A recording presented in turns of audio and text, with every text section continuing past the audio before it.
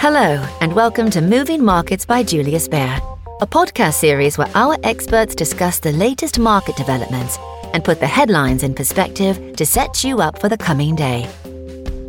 Please listen to the important legal information at the end of this podcast. Hello, and welcome to today's episode of the Moving Markets podcast.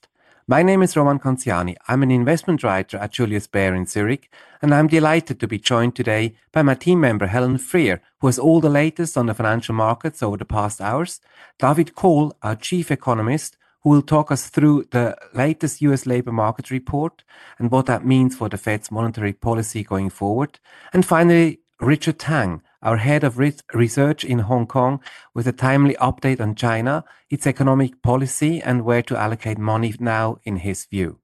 So let's get started. I'll hand over to you, Helen, for the markets wrap. Please go ahead. Thank you, Roman. Good morning, and good morning to everybody listening. In Europe yesterday, the major markets all closed in the green. The Euro Stoxx 50 closed up 0.9%. But then in the US, equities first went up, but then paired gains in a reflection of the concerns around the outlook for economic growth as central banks are hiking interest rates to fight inflation. At the end of the day, the three major US markets were little changed. The Dow Jones finished up 0.1%, while the Nasdaq Composite and the S&P 500 both lost 0.1%. Within the S&P, 7 of the 11 sectors posted a positive return over the day, and the biggest outperformers were the real estate, materials, and energy sectors. Technology was the worst performing sector yesterday. So the rebound in global stocks seems to have paused, with investors putting a lot of emphasis, of course, on the inflation data coming out of the US tomorrow. This data will provide an insight into future action by the Fed and how aggressively they will need to raise rates, and whether a move to then cut rates later next year is actually a possibility. So while equities struggled, treasuries gained. 2-year US Treasury yields ended down 2 basis points at 3.21%, and the 10-year yield fell 7 basis points to 2.76%. Oil held its biggest gain in more than a week, holding above $90 a barrel, as investors are keeping an eye on the nuclear talks between the US and Iran and the outlook for demand for oil in an economic slowdown. In other news, Donald Trump's residence in Florida has been raided by federal investigators who are looking into whether or not he took classified documents from the White House when he left office. If Trump does decide to run for president again in 2024, the outcome of this investigation may hang over his campaign. In China, the top auditor has ordered a review of the $3 trillion trust industry. This was a surprise move by the National Audit Office. The companies are being asked to report on their risky loans to developers and if they have plans to dispose of them. And Hong Kong has reduced its mandatory hotel quarantine rule for international travellers as it seeks to return to its position as a financial hub and boost its economy. In earnings news, Nvidia, the chip maker, reported disappointing numbers yesterday. The company warned its second quarter revenue would fall by 19% from the previous quarter, reflecting weakness in its gaming business as well as demand for PCs. The company's shares dropped 6.3% yesterday. And this morning, Munich Re has reported a slump in profits as the firm's investment portfolio took a hit of almost $1 billion. Other companies reporting today include Continental and Dufry. And economic data out today includes trade balance figures for Denmark and Portugal.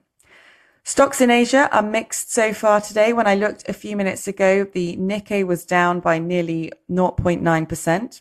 And the Hang Seng and the CSI 300 were broadly flat, but just slightly in the red. With stocks struggling to make any headway in Asia, looking at futures this morning, European futures were in the red a few moments ago, but US futures were up. And that's all from me today. I wish you all a great day, and I hand back to you, Roman. Thank you very much, Helen. Next, over to you, David. You have made up your mind on the Fed's options after the strong labor market report, which was published on Friday. So what are your takeaways and what are your expectations going forward? Good morning. So indeed, the labor market report from Friday was about July. It was actually good news. So it shows that the labor market in the US is it's still very robust, despite all this talk about recession. The US economy added 528,000 jobs. That's nearly double what consensus expected. And it's not only the headline number, which had been impressively good. It's like the unemployment rate went further down to 3.5%, really a historical low. At the same time, also, the jobs had been added in a number of sectors. So it was quite broad-based. And also these sectors which had been under special attention, like construction, because of the interest rate sensitivity of the sector, but also consumer-related sectors, manufacturing-related sectors, which had been also under review and had been hit actually by talks from companies that they don't want to hire that much anymore as in the past. They were quite strong. So actually quite a good labor market report. Now, it has been taken by financial markets rather on the negative side, because when the economy is still powering ahead, when we have this high inflation in the US, then, of course, a strong labor market contributes or might contribute to even further inflationary threats going forward, in particularly when we look at the wage side of the labor market report. Here, we still have the situation that demand for labor is actually quite strong. Supply is not catching up. That means that the participation rate still is low post-pandemic, and that means still a very tight labor market. It has peaked in terms of tightness, so this is definitely good news, and going forward, that's our first indications that might also ease the pressure on the inflation side coming from here, but not as much as everybody hoped, and probably not as much as the Fed is hoping to really slow its pace of monetary tightening. And as a result, expectations that the Fed will do it again in the September meeting, do it again, a 75 basis point rate hike, which is unusual bold for the US Fed. They have done it already in 2 meetings. These speculations have shot up and are now really the majority in the money market rates, or implied by the money market rates. We think this is probably a bit fast in terms of reaction to that. We still think going into September, we have 1 month to go, another labor market to go, and we think that what the Fed has done already in terms of monetary tightening, this 225 basis points we have seen since March, they are just starting to affect, and rather slow, the real economy. They have already affected the financial markets very instantaneous, very, very fast. But they will start only to affect the economy with a time lag.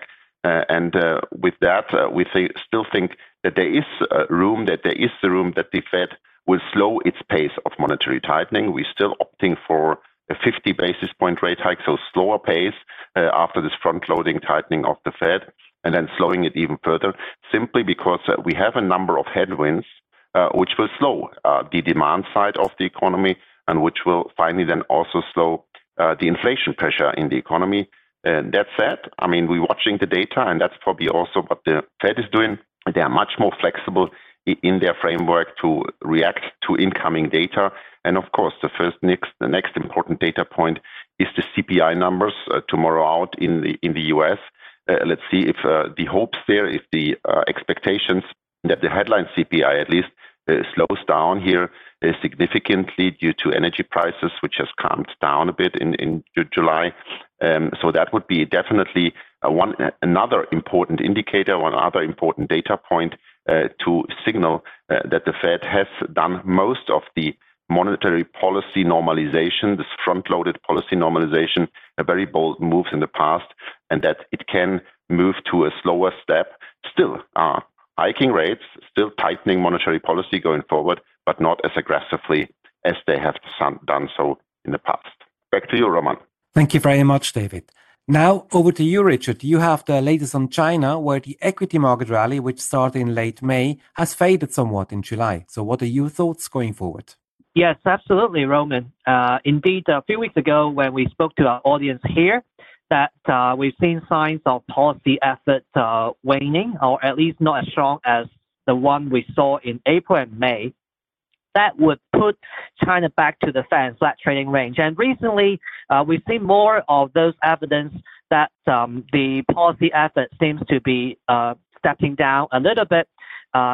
In particular, we've seen that the liquidity injection through the open market operations has reduced marginally. And more importantly, in the most recent Politburo meeting, there have been some disappointments to the market in which the new policy tools that market was expecting were not mentioned. and also the so-called the real estate fund widely reported by Bloomberg or Financial Times that was meant to be sort of helping the mortgage boycott problem was also not brought up in the meeting. And that saw in contrast to market expectation.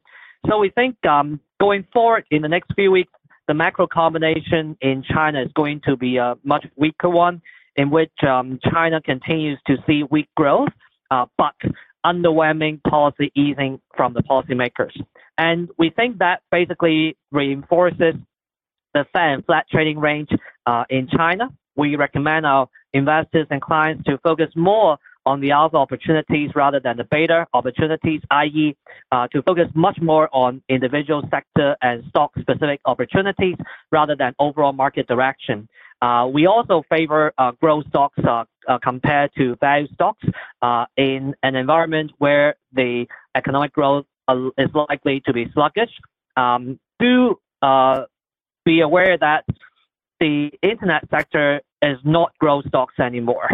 We don't think they continue to post strong growth. In fact, we think the internet stocks are going to deliver probably 5 to 10% growth going forward. Rather, we think the environment stocks, i.e. the renewables and electric vehicles, would be the new growth stocks in China, among many others. And that's why we would recommend clients to buy on dips for both renewables and electric vehicles. Finally, we also think it's a good idea to keep some dividend stocks to buffer the portfolio against any unexpected volatility. With that, back to you, Roman. Thank you very much, Richard. With that, we conclude today's episode of the Moving Markets podcast. Thank you very much to our speakers, and thank you all for tuning in. We do hope that you'll join us again soon. I wish you all a good day ahead. Bye for now. You have been listening to Moving Markets by Julius Baer. If you like what you've heard, subscribe to our show on Spotify, Apple Podcasts, Google Podcasts, or wherever you listen. To learn more about Julius Baer, our people, or our latest thinking, visit us at www.juliusbaer.com. This is a podcast disclaimer.